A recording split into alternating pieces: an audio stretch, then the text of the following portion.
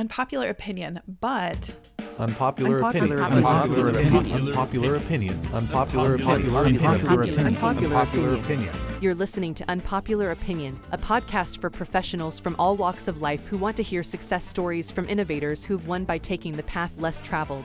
In each episode, recovering journalist and content marketer Ashley Amber Saba interviews individuals who have prospered thanks to their genuinely unpopular opinions, despite warnings from naysayers, threats to their careers, and colossal obstacles. All rebels are welcome. Welcome to Unpopular Opinion. I'm your host, Ashley Amber Saba, and this episode is brought to you by my friends at Audience Ops. Audience Ops is a content marketing agency, and they produce every episode of my show. If you're looking to launch a podcast for your brand or for your business, please let me know and I will hook you up. Today, I'm joined by my friend, Lindsay McGuire, Associate Director of Content and Campaigns at Goldcast and fellow Mizzou J School alum. Lindsay, welcome to the show. Hey, Ashley, excited to be here. Oh, me too. And I cannot wait to get into your hot take today, your unpopular opinion, which is you can have it all. You just have to have the right people, resources, and mindset to do it. I'd like to talk to you a little bit about how you develop that mindset in your professional and personal life and what kind of experiences that helped you shape that belief. Yeah, I think being a kid of the 90s, we were all kind of told, like, you can be anything you want to be, right? And like, you can achieve your dreams. And, we had role models like Michael Jordan, who, the famous story of like, he didn't even make his high school basketball team. And now look at him. And I think just the atmosphere we were in allowed me to be able to like think that I could do anything that I wanted to do. And I had parents that definitely supported me in anything I wanted to do and believed that you should at least try, right? Like, not everything's going to work out. Not everything's going to be perfect. You are not actually, at the end of the day, going to get everything and achieve everything, but you can damn well try, right? So I think it's just part of the age that I grew up in, and then also just the pieces of my personality. I've always been incredibly driven, incredibly ambitious. I've always wanted to do like all the things. And to me, it never seemed like I couldn't do all the things. And maybe it's just something innately within me, right? I don't know. I've had lots of people approach me over time of like, how do you do all the things you do? And how do you have time for all these things? And because I am very multifaceted, right? I'm a full-time tech worker. I'm a mother. I'm a wife. I'm a friend. I'm a board member, all of these things. But I think it's just something innately within me that says like, why can't I, right? Like, why can't I? Why do I have to like move things here or shift things here? And why can't I just try to have it all? And I think over the last few years, I've made the realization like it is possible. And exactly like you said, you just have to have the people and the processes and the resources and the mindset to be able to pull it off. And I think of all those components, having the people might be the most difficult. It's important about who you have in your life and what they're doing in your life. I think they have a huge impact on being able to get there. Yeah. And of course, for every person, it's going to be different. And some people are going to have this in spades and some people are not going to have it almost at all, really. And for me, I'm one of those ones who is very limited on it because my husband and I live thousands of miles away from our families. So my parents are living 8 hours away from me right now. His parents are down in Florida. I'm from Indianapolis, so very far away. We don't have any siblings or relatives or any family within, an 8-hour radius of us, which is wild to think about. And so for me, I definitely do lack that area. But because I lack that area, then I am able to focus more on my friendships and my relationships and my colleagues. And those are the areas that then I can fulfill where maybe a traditional like family would come into play. And I think too, it depends on your experiences and who you are. Like I am an only child. I did have a half brother, but he was 21 when I was born. We lived on opposite coasts. He passed away in 2010. So I technically classify myself as an only child. And I think that's also played into this ability to build that village that isn't actually my family. It's just my friends and my colleagues, my coworkers and people like that. But because I've always been an only child who had to rely on myself and rely on pretty much myself and my parents, I'm able to see the worth and the value of focusing on others and like building those relationships. And sometimes maybe in ways that people might build their relationships with their siblings. Like, I don't know, I don't got siblings, but. Can you catch everybody up on your background? Yeah, sure. So if you want to go way back, like Ashley said, I have a degree in journalism. Originally thought I wanted to be a broadcast journalist, got to the station, realized, wow, this vibe is kind of wild. And I don't want to wake up at like 4 a.m. for 5 or 6 a.m. news. So I pivoted. I went into strategic communications, thinking I was going to work at like an ad agency, be a copywriter. I actually freelanced in magazine for about 5 years on my own. My first in-house role was at a credit union, actually the largest credit union in Alabama. Was there for a few years. Then my husband, who was at the time in medical school, relocated us to Indianapolis for his residency. We got really lucky. He got his number one choice, which doesn't happen a lot. So very happy and pleased after living in the South, came back to the Midwest. Great time. And then at that point in time, I joined the team at United Way, was there for a few years. And then that is when I made my transition into tech. Within all the roles I've worked, I've always been in content. I've always been a writer. I've always been focused on creative assets, written assets, and things like that. And now I am at Goldcast, which is a digital events platform, and running not only their content, but also their high-level campaigns as well. So there's kind of a little snippet of kind of who I am on the professional side. Can you share a few examples of where having that tight network of people, that community around you has had a significant impact on your ability to achieve a goal? Sure. I mean, I can use a really relevant one. And I guess this could be also tied into your unpopular opinion. If you go way back when I was young, and you could say maybe even dumb, I didn't think networking was important, right? Like I thought it was all BS. I was very much of the mindset of like, well, if you have the skills and you have like, the proof is in the pudding kind of vibe. And I just felt like if my portfolio is strong enough and I've done the work and I can show I've done the work, like I don't need a network, right? Like I had all those kind of silly thoughts in my head. And I think it took me a while, and it took me moving extensively over a couple of years with my now husband to show me like that network is so important, right? And that can open so many doors for you. And I remember when we were moving from Alabama to Indianapolis, I didn't know anybody, like zero. Nobody. I didn't know a cousin of a half brother of a sister of anybody, and nobody I knew, anybody either. And so I came here with absolutely zero connections. And it took me so long to reestablish myself, to get my life up and running, to get the things I wanted. And I think that really made me have the realization of oh shit, networking actually does matter, and you need to know people. And ever since, my mindset around that has shifted. I mean, all aspects of my life have changed. So 2 instances right now. So at my previous organization, I actually was part of a 40% reduction staff, a huge layoff. They laid off 130 of us. I was very fortunate that one of my network associates, one of my colleagues, I love Chelsea over at Terminus, she was talking to Justin Adrift, who was talking to Kelly at Goldcast. And then Chelsea reached out to me saying, hey, I know this great role it's opening up. I think you'd be a perfect fit for it. Here's the info.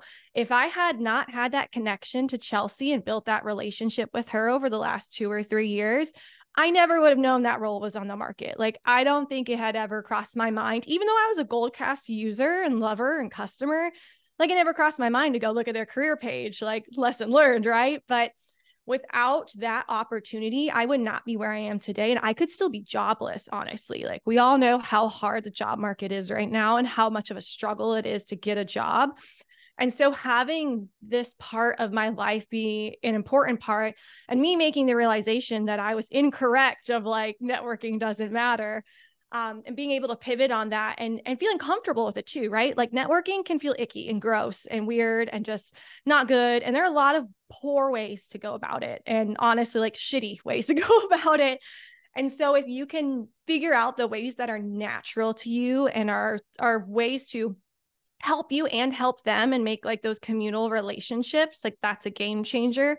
And then another example of that is I've been talking to a marketing agency owner here in Indianapolis who's like kind of becoming my mentor.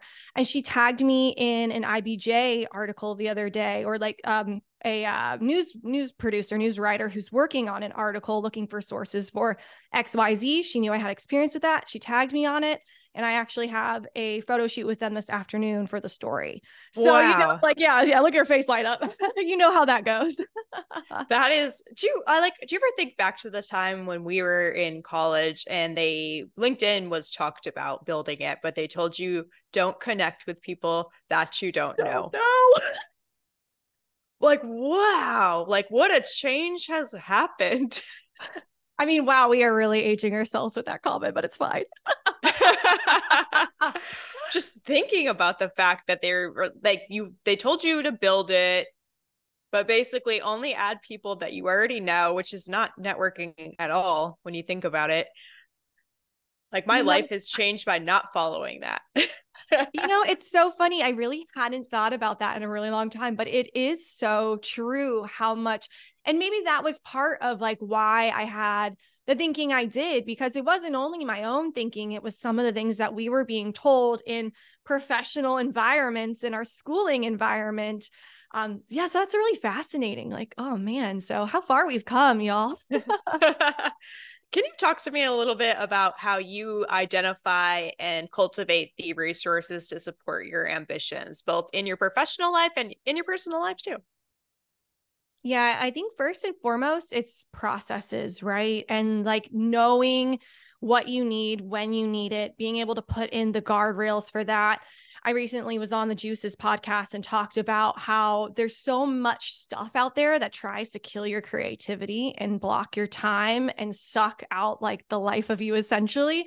And if you don't put in guardrails to protect the time you need to get the things done that you need to get done, in that instance, it was like having time to be creative. But in this instance, it could be, well, I have a goal of XYZ, or I have a dream to be XYZ. And if you don't put in the guardrails to do the things you need to do to get there, then like you're never going to get there.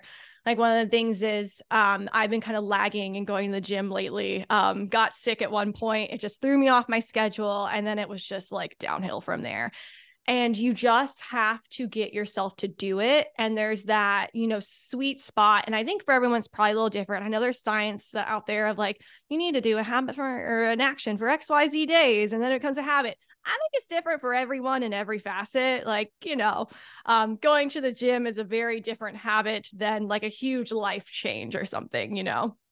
But for me, I just finally had to get in the mindset. I had to reiterate to myself the value of that, because like it's really easy in this instance, in this story, to sleep in and be comfortable and just snooze your alarm, which is what I was doing. But once I was able to really like get in my head and think about like, how much would this benefit outweigh the cost, right? The cost is losing out on 30 minutes extra of sleep. But the benefits in that situation are I wake up and get it out of the way. I have the energy to do it. I feel better the rest of my day. Like my health overall is better. So I think a lot of it is just doing processing like that, and then putting processes in place that can enable you to do that. I know this is a really simple explanation, but it just seems to be the most relevant across all listeners and audiences. So for instance, on this, it's having my alarm set all the days that I know I'm going to go to the gym.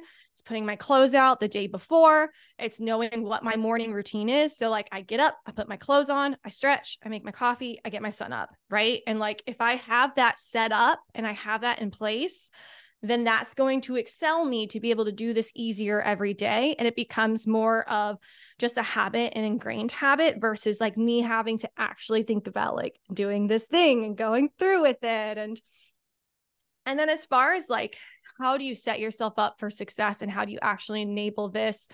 You know, in my personal side of my life, one thing that has played a huge role in all that I'm able to do, and I talk about this a lot, is that I have a husband who enables me to do all these things. So he enables me to be able to go out and be part of a board and have EV meetings or doing networking events and things like that. And of course, there's going to be seasonality to that. And for some people, it may not ever exist, because what if your husband travels 90% of the year, right? Or your wife travels 90% of the year? then you're going to have situations where you either need to give and take there, or you need to find other solutions. Can you afford a babysitter? Can you have some kind of nanny? Or there are things you need to figure out. And of course, there's always the asterisk of time, money, resources, health, like all the things that play into that. But if you're trying to put in the processes in place that can enable you to achieve all those things to the feasibility that you can, like there's no reason to not try to do it, right? And if something doesn't work out, you can just pivot and figure it out. Right now, I'm in the nightmare that I've lost all my babysitters because one moved to Arizona and one went back to college. And so trying to figure out how can I build back up this part of my life so then I can have the accessibility I need to achieve the things I want to do outside of my life. And, I love my child and I love hanging out with my child, but sometimes mama's got to go and do things without my child when my husband's busy. So beautifully put. Definitely. Along with parenthood and things like that, many people believe that achieving work-life balance is impossible, which I might agree with. So how do you maintain a healthy harmony between your career and personal life?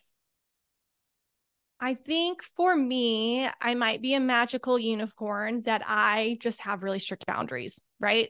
I've always been this way, always been this way, even back to my days at Redstone Federal Credit Union when I was young and in my early 20s. But, just having the boundaries that keep your time at work protected and your time at home protected. And I say your time at work protected because so many of us now are working from our homes. And so it can be so hard to disengage the two parts of your life. And so for me, I've been very strategic of, I don't have Slack alerts on my cell phone.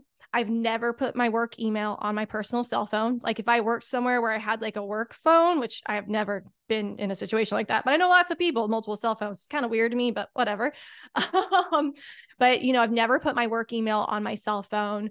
I am very structured of, I get paid to work X amount of hours. And if I don't get done what is expected of me in those hours, then either I need to change something or something at the organization needs to change, or a mix of the both, right? So just always trying to be very clear of my boundaries of how I best use my time. And one thing that has really been a game changer for me is knowing when I am high in my energy and when I'm low in my energy, and arranging my calendar to go along with that. For some women, this might actually go along with your cycles and your health and things like that, because your energy is going to be impacted by that. For me, I know I'm most creative, I'm most productive in the mornings, even though I'm not a morning person. It's kind of bizarre, but for me, if I have heavy writing to do, heavy editing to do, creative things I need to get done, ideation, things like that, I need a book in the morning, because by the time 3 o'clock rolls around, I'm going to be kind of useless in those areas. So I think being able to understand your energy, where you give energy, what takes your energy, that can really set you up for success as far as being able to create the days that are the best for you, and ensuring that you're not extending your days into, 10-hour days and you're working crazy hours and things are chaotic and out of control and things like that. I think we could all take a page out of that book. It's good that you have that innately in you, that you've been, able to be a boundary setter from the beginning. I think unlearning a lot of the habits of not doing that is a lot more difficult. And I am speaking from experience here, but do you ever have any naysayers who doubt your possibility of achieving all of your dreams while maintaining your busy life? And how do you handle that? I don't know if necessarily naysayers would be the way to put it, but I think it's one of those things where it's always about context, right? It's about context of the whole entire story. So for me, I am in a position where I have a very supportive husband. I have a 2-year-old child, but only one child. So that's a factor. I have a job that enables me to have flexibility and to be able to craft my schedule the way I need to, be able to get my work done when I need it, but take the time off that I need that's necessary. So there's just a lot of factors that go into it, right? I think it's kind of a loaded statement when you say you can have it all. And yes, I agree with that statement, and I'm a proponent of that. And I love to talk to people about how they can have it all. But there's always that asterisk, and there's always that context, and there's always that additional picture that needs to be painted, because all of us are so multifaceted. All of us have so many different things going on and that impact our day to day. And even going as far, like, I'm gonna get a little deep, but like my husband's a psychiatrist. So I think about a lot of these things too, of the traumas that have crafted us into the humans we are and what impact that has on our ability to have all the things we want to have and the work we need to do to overcome some of those things. So of course it's never just black and white, and easy peasy lemon squeezy, it's always complicated. It's always messy. Like, we're humans.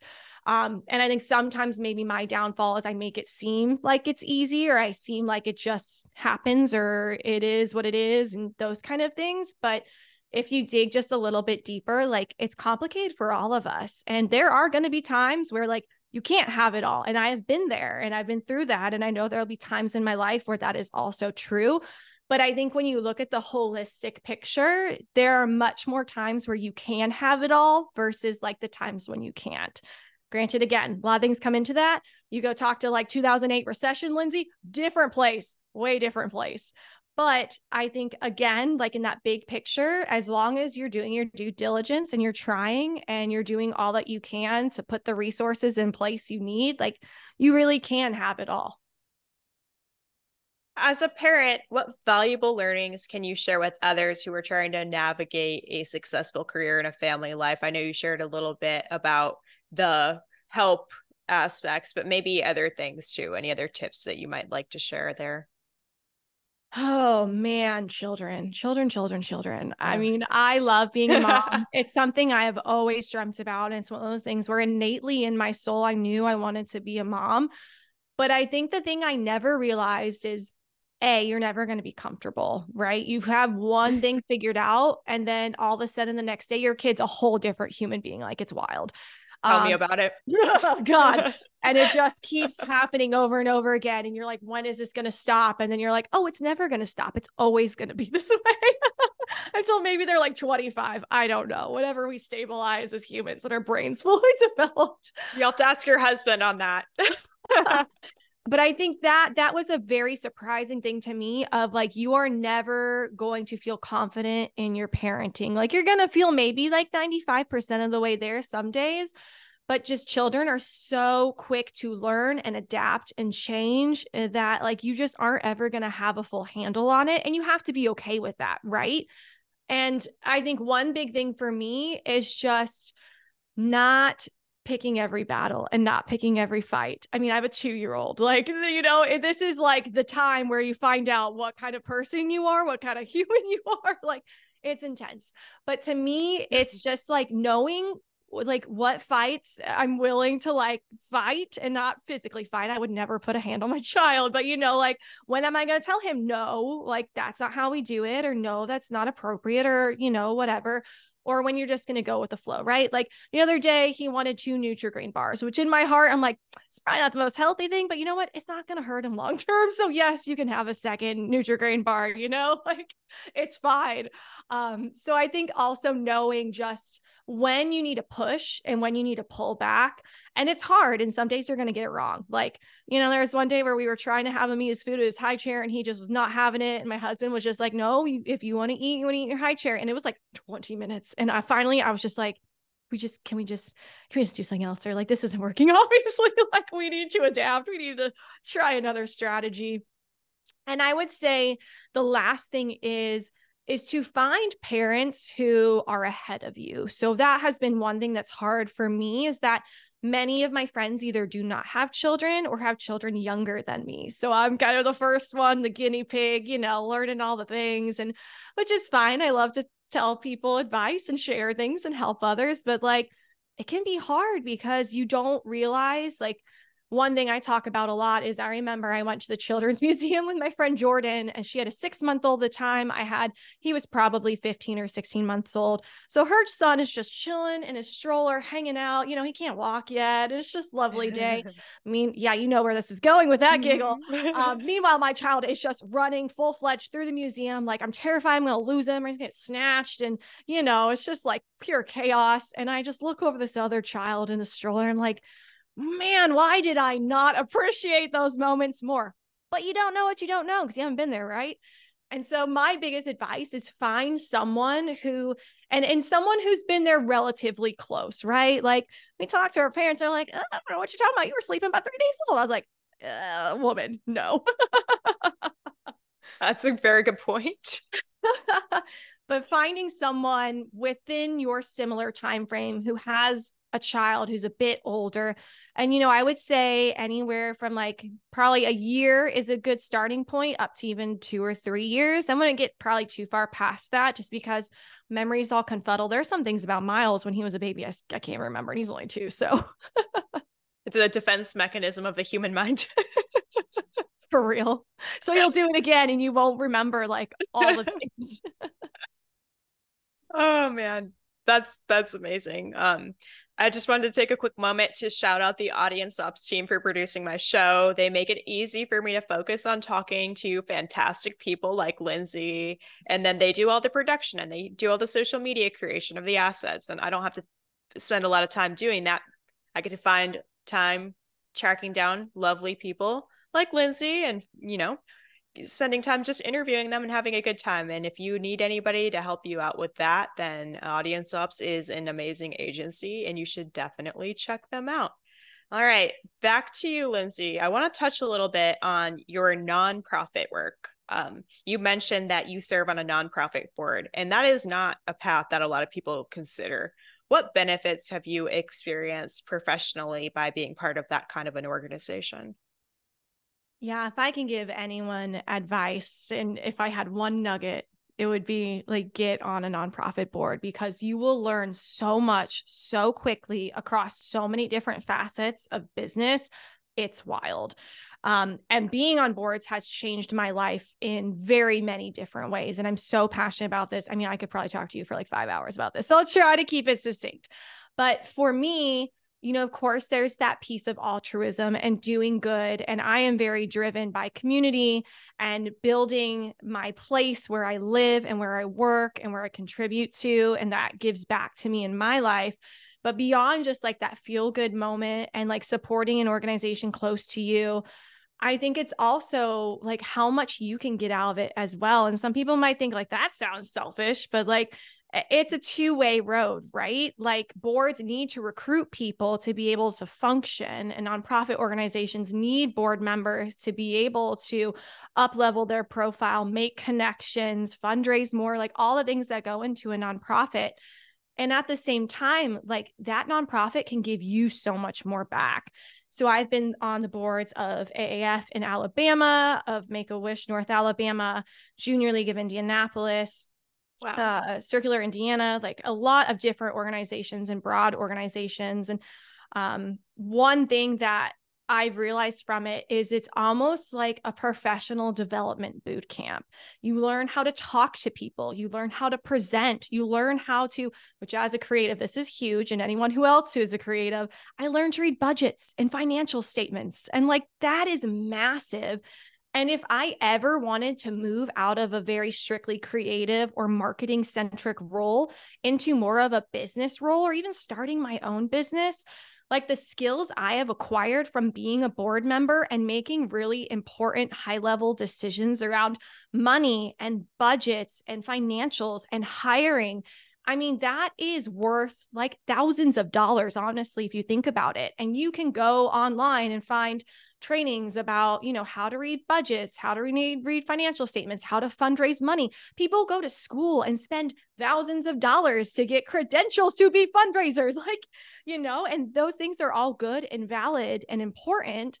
But this is a way to get a lot of the pieces of that for free. Like, yeah, of course, a lot of times, obviously you need to be a donor of your organization, because all good board members are stewards of their organization, and grantees will judge you if you don't have 100% board contributions. But it's just been such a magical experience across all the boards I've been on, of not only the experience I get, but also the understanding of the scope of my neighborhoods, of my cities, of my state, of where the needs lie, especially like for junior leagues, especially because like that's a international organization, right? So anyone listening now, you can probably find a junior league in your backyard.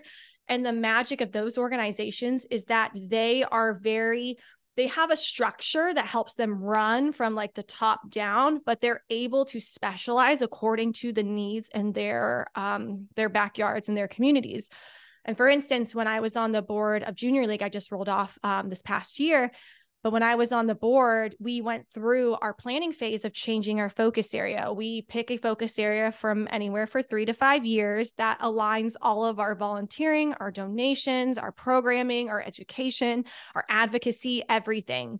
And so we did a huge analysis of the leading problems within our communities, narrowed it down to a few, worked alongside the organizations here and our membership to decide where the greatest need was. And now for the next few years, we're going to be advocating and supporting children in foster care and kinship care. And just being able to go through that process and acquire the skills and then also understand like what's happening in my city and where I can make a difference and the skill sets I bring, especially if you're a marketer. Nonprofits are desperate for marketers. Let me say that again. Nonprofits are desperate for marketers. They need your support. They need your help. And coming back to that boundaries discussion and how I am able to do it all, one of my boundaries is I will only serve one nonprofit organization at a time in the capacity of marketing. I'll serve others in various ways and fashions and formats. But as far as being a marketer, I will only serve one at a time because, baby, I'm spending so much time of my day-to-day work life as a marketer that I cannot wear that hat outside that for more than just one org. So again, bringing it kind of back into our earlier conversation of how I set myself up to do it all, that is one thing that I have found that really is helpful because I have seen a lot of marketers take on way too much with a nonprofit org and just be like so burnt out and so over it.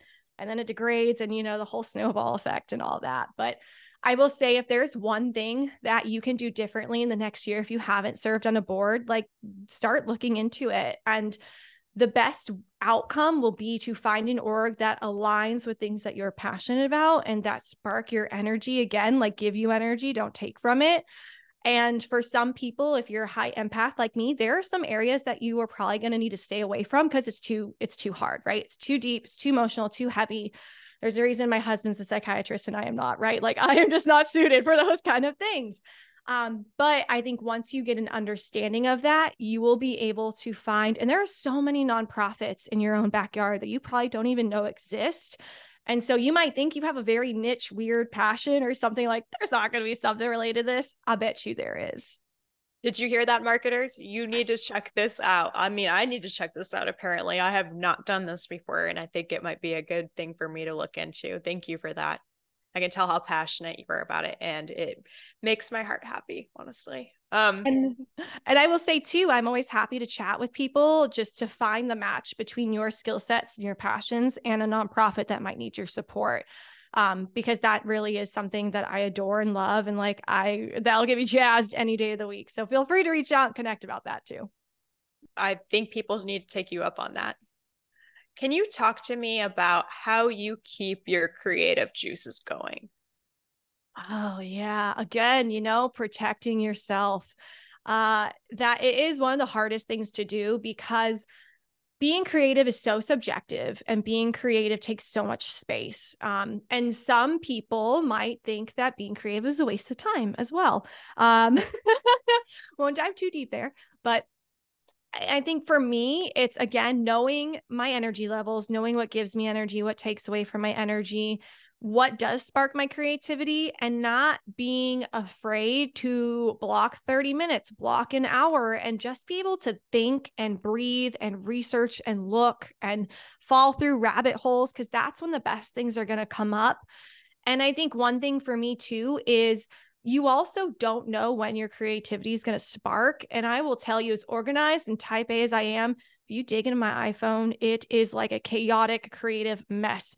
I have like notes here and voice notes here and like random post-its here. And like, it's chaos. But the thing I have figured out is like, if I get a spark, if I'm on a roll, like you just need to go with it. Doesn't matter if you're driving, like, okay, be safe, y'all. Okay, this is a bad example of like when you're driving, but like, that's when I'll take out my voice notes and just click record and then I'll just start talking, right? And I think so many of us will be in a moment and be like, oh, I gotta get this done. And something pops up and you're like, I'll get to it later. you're never gonna get to it. I have made that realization. It's gonna die in your brain. You'll think about it 5 years from now. And you'll be like, what in the hell is happening? But it's just being able to capture those moments. And of course, sometimes it's going to be hard because you really are going to be in something important, or you're going to be very focused on something else. But some of my best content and some of my best ideas have been sporadic things just that are sparked from something else. And I've given myself the space to capture it in that moment.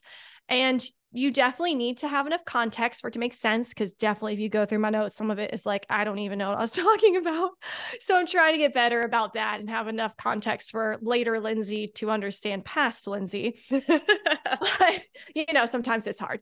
But yeah, I think it's just a mix of giving yourself the freedom to be creative, protecting your time to allow yourself to have that, because like I talked to, on the juice, like everything is trying to kill your creativity. The way that we are built, the way that we function, the way we work, it all stifles that creativity. So it's about that equal part of like protecting your time and making room for creativity, but also knowing there are going to be some really like honestly random ass times where all of a sudden you get a spark, you get an idea, and you just got to go and just let yourself go, because it can be like, oh, I'll get back to that later, but you won't. It's like when you think about a dream and you wake up in the middle of the night and you want to remember it and you wake up later, it's gone. Yes. Or a nightmare even, actually. Maybe that's a good thing. But yeah, it happens to me all the time too. If I don't jot it down, it's gone. 100%. 100% of the time. Can you talk to me about any times you had to make tough choices to achieve goals because of bandwidth and juggling all these things that you want to get done? Yeah, I think the biggest one for me is the balance of motherhood and being a career-driven individual, and knowing that you have to find balance there. And some people argue that balance isn't a real thing. You're never going to find balance and, all those things. But for me, it's the realization that I just need to understand that it makes me think about that meme or that comment of like, the only person who will remember you worked late at night are your kids. And like that, just like, yeah, that face, that hits me real hard. And I have to sometimes remind myself that, because it can get easy to get lost in what you're trying to achieve, especially if you're like, the best thing and the worst thing about me is my ambition, let me tell you. And there are days where I can get lost in that, and I cannot see that like, oh, well, maybe you've been gone from home a little bit too much the past week, and it's just things that happen over time that you just have to get a pulse on, and you have to keep, because even though my husband doesn't do a lot of things after hours and he does have the flexibility to be home a lot of time, doesn't mean I should be gone every single night, right? Not saying I am, but there have definitely been a few weeks where my husband has been like, you've been gone a lot. And I'm like, oh yeah, I have been gone a lot. Oh, that's a good point.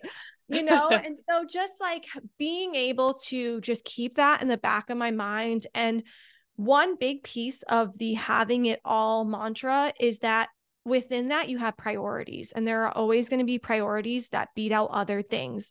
And I have to always remember, like, my priority is my family, because like when you like watch movies, when you talk to your friends, when you're in conversations, like, how often are you talking about work?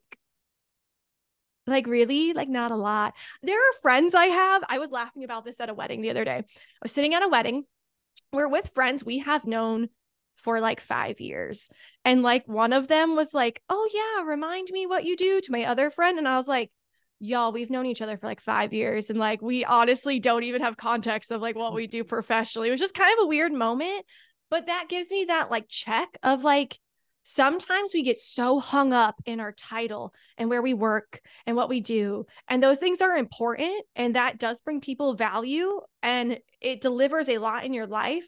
But you have to remember it's only such a little facet of your life. And like, it's only one little piece of that big old puzzle, and just keep that in perspective, right? And there are going to be times you're going to have to make really difficult choices, whether it's for your family, whether it's for your career, whether it's for your job.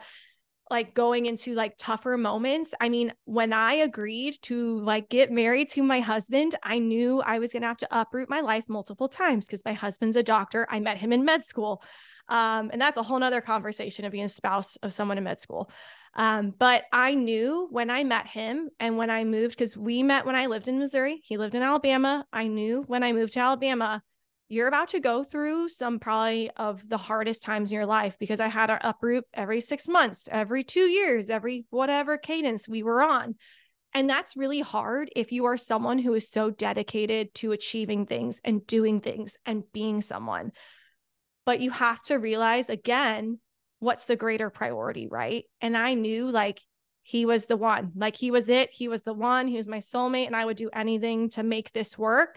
And so at that point in my time, I just had to realize like, oh, as much as I would have loved to stay at Redstone Federal Credit Union, and I knew that they would support me in getting to whatever level in their org I wanted to, I couldn't attach to that dream because there was no way we could stay in Huntsville with what my husband does. So there's going to be times where there are going to be situations where you just can't do what you want to do, but you're just going to have to find the other avenues that will fulfill that kind of gaping hole that then opens up from that situation. I think luckily at the end of the day, I'm an optimist, and I think it always works out the way it needs to. In the moment, you might feel like shit and you're like, I can't even see like a pin of light, and it seems like there's no opportunity and there's no end in sight. But the way my life has worked out, like everything happens for a reason. You're probably not going to know when it's happening, but once it's done, like you will understand and you will see. And so just having like faith in that, and I'm not much of like a religious person in that aspect, but just knowing like things will work out, and you just have to be able to pivot and adapt and stay true to like what is a priority to you and not back down, which is hard sometimes, but. How do you handle moments of self-doubt when you're chasing after your ambition and your goals? Oh, I have a really like relevant one that's happening right now, like YouTube. Like one of my big goals sounds real stupid in that one statement, but stay with me. So one of my big goals coming into Goldcast is to optimize our YouTube channel. Like YouTube is such an untapped resource, especially because we have ran 3 different ongoing series across the last 2 years. We have so much content that we could optimize and use over there as another distribution channel. And so, coming in, I was like, oh, this is going to be something I achieve in Q4. And this is going to be something that is part of like my strategy. Well, I tried to do a test upload yesterday, and I just ran into so many issues and problems. And if you want to help me, go over to my LinkedIn and read my post I put up today, because y'all, like, you just go into and you're like, oh, this can't be that hard. So many people are doing stuff on YouTube and it's such a thing. And then I got in there and I was like, am I stupid? Like, what is happening?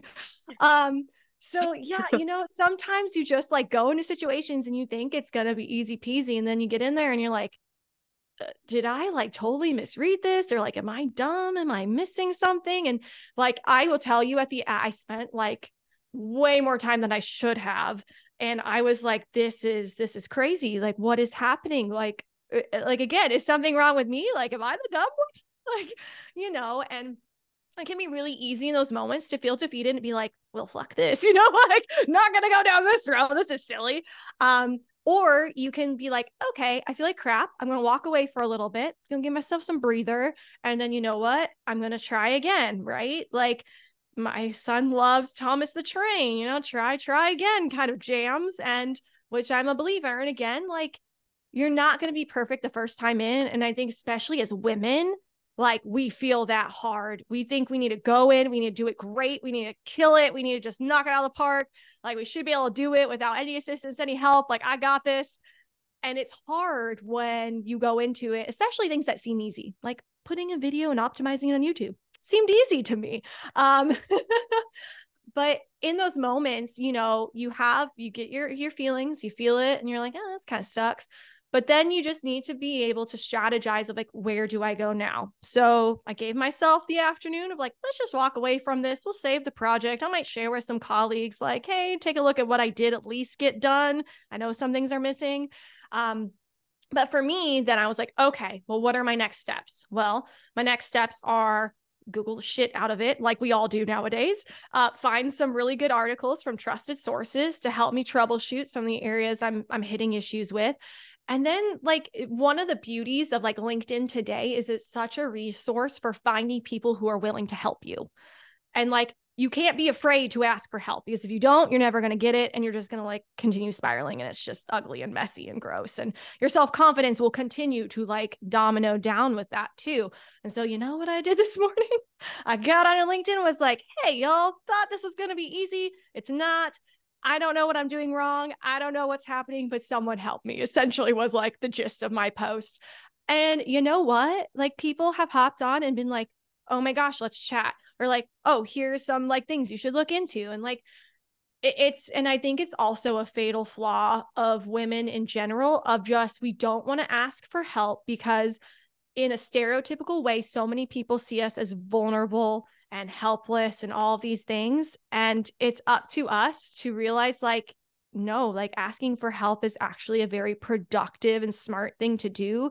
And it's not going to change people's perspective of you. If anything, they're going to find you more human and more relatable.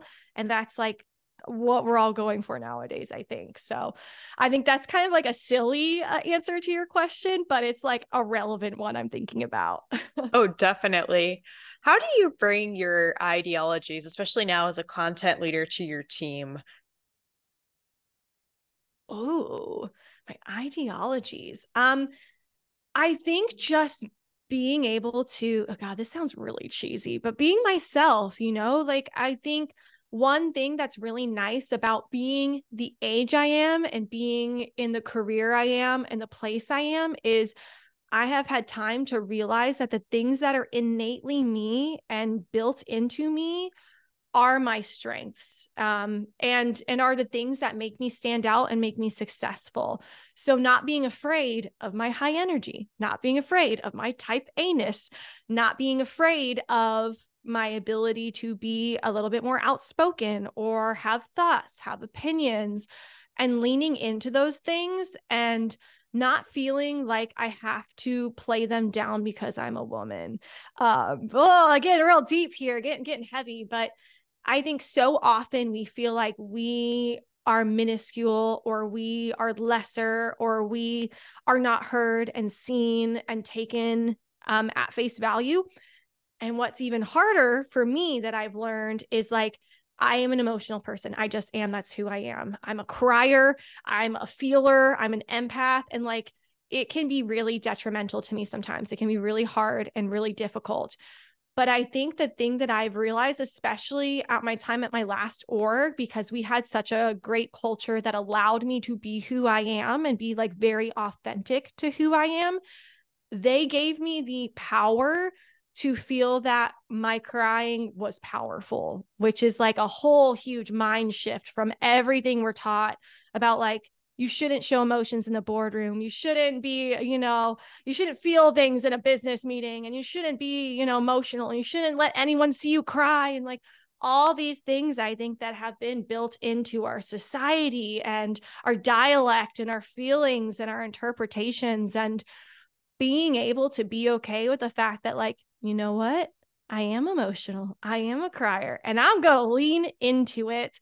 And of course, there's definitely times where it isn't appropriate for those things, again, the asterisk, right? There's always like the context and the things like that. But in general, I think things that sometimes could be seen as a flaw or reworking against me, I've been able to realize that, oh, I can actually position this as a strength, and this can actually level me up and can actually make me more unique or more attractive as a prospect, or, whatever I'm trying to do or go after, or things like that. And just knowing where I can use those skill sets, and that I don't have to suppress them. I don't have to hide them. I don't have to push them down or push them away. It's been really empowering. And I think it takes people a lot of time to get to this point. I mean, it took me a lot of time. I can remember at one job, I mean, I would never, ever in a million years let anyone see me cry. And being a crier is very hard. You have to be very strategic. Like, I love my nose in the bathroom. I see ya. But, it's fascinating to get to a point where the things that you once saw as flaws or fatal errors can be strengths. And it just kind of makes me think, I'm going to go pop culture. Sorry, I can't not bring up Barbie because of the times, but it just makes me think of her monologue when she's talking about all the expectations that women are set, and you can't win because you're supposed to be this, but if you are this, then and it's just like this pressure and these expectations. But once you hit those expectations, not only like is it like but like there's another expectation above that, right? And sometimes you can just feel like you're set up to fail no matter what. And it's just realizing that this is going to sound cheesy too, but like we are all worthwhile. We are all beautiful in our own ways. We all have our own strengths, and coming back to that, achieving it all. Once you are able to take the time to self-reflect and know how those unique pieces of you can set you up to be able to achieve those things, like that's when you're going to unlock that beauty. That's when you're going to unlock your spark, and it's going to look different for everybody, right? But just thinking about all the things, especially as women, that are ingrained in us to believe and think and feel, like it does give me a lot of hope to look around at women my age and younger, and like the things that we're doing differently. And, I talked to my mom, and my mom is 75. So a very different generation, a very different culture. And some of the things she has lived through and just been told and been pushed out of or into, like it's wild, but it gives me hope that the things that she has lived through, I will never have to live through. And knowing that some of the work like we're doing today is going to set up like our future daughters for even more success and being able to achieve even more. I mean, that just gives me a little bit of a inspiration and hope. And I know it's a little bit of tangent, but I feel like it was all worthwhile. That was a beautiful tangent. Thank you I feel like I could have made another episode just talking about this, and I loved every minute of it. Thank you for sharing that. I do end every podcast asking my guests to debunk an unpopular opinion, and I would love to hear your take on this. This isn't my original take, so I'm not going to take credit for it. But I saw a really funny, and I wish I could remember who posted it. So if it's you and we're connected on LinkedIn, let me know so we can edit this and add your credit. But someone had posted a really funny post talking about how, like, a lot of people talk about like email is dead, but like who's actually saying email is dead? And I was like, oh, I mean, that's really funny because it's one of those things where it's always used as like the opposite, right? Like that's the clickbait headline to like, oh, but it's not dead. And these are all the reasons why it's not dead. But like, is anyone really saying email is dead? Like, where are these people? So I think that's just like a funny one that, you and I had been talking about, of just like, are people actually saying email is dead, or is it all just like this propaganda by email people? Like, like, I don't know. I mean, maybe it's crazy. I can't actually recall anybody, now that I'm thinking about it, just blatantly email is dead. The end. It all has been people arguing that email is not actually dead. Oh, it's a very good point. And I wonder how many other viewpoints that we're doing that with. Like that maybe they're not being talked about that way. We're just using them for a hook.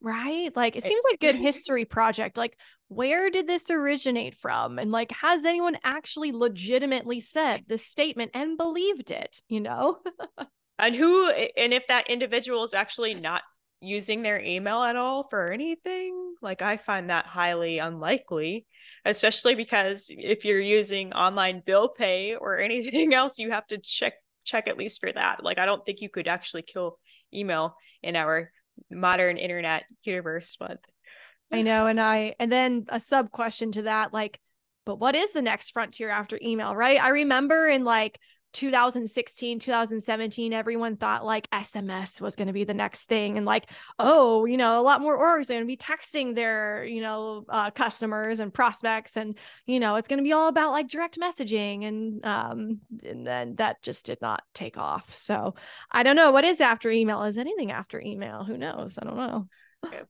Now that's a take that we can get behind. The next email, ... To be continued. To be continued. Well, where can people go if they want to find more of you? Yeah, so I'm most active on LinkedIn. So Lindsay McGuire is my name. And if you just heard Lizzie McGuire, it's fine. It's the story of my life. I embrace it. That's fine. And then if you are a marketer and looking for a new show to add into your listening list, I'm actually launching a new show with Goldcast on September 19th called Donuts and Demand. It'll be a monthly show on the second Tuesday of every month. Our first episode launches with Chris Walker of Refine Labs and LaShonda Jackson of Intuit MailChimp. Going to be a great time. And it is your opportunity to grab a donut, take a break, and learn some great demand gen skills, tips, and tricks. So I hope everyone can join me. Again, feel free to connect with me on LinkedIn, message me. I'm always an open book. Would love to find you a nonprofit to support in any way, shape, form, or capacity. And then if you are local in Indianapolis area, I always love making friends in real life. So I love that your lineup for the new show is kicking off that powerfully. You can tell it's going to be a good show. Just based off of that. Good. And the marketing's sassy and cute, and I'm here for it. So I am looking forward to it. Thank you for letting me know. Okay. Well, I loved having you on the show. You were amazing. Thank you again. And I look forward to continuing to be in touch with you. Yeah, it's great chat, Ashley. Thank you so much. Thank you. Thanks for listening to Unpopular Opinion. This episode was produced by Audience Ops. If you're looking for help launching a podcast, Audience Ops handles all the legwork, so you can focus on providing the subject matter expertise. If you enjoyed this episode, please follow Ashley's show on Spotify, Apple, or YouTube.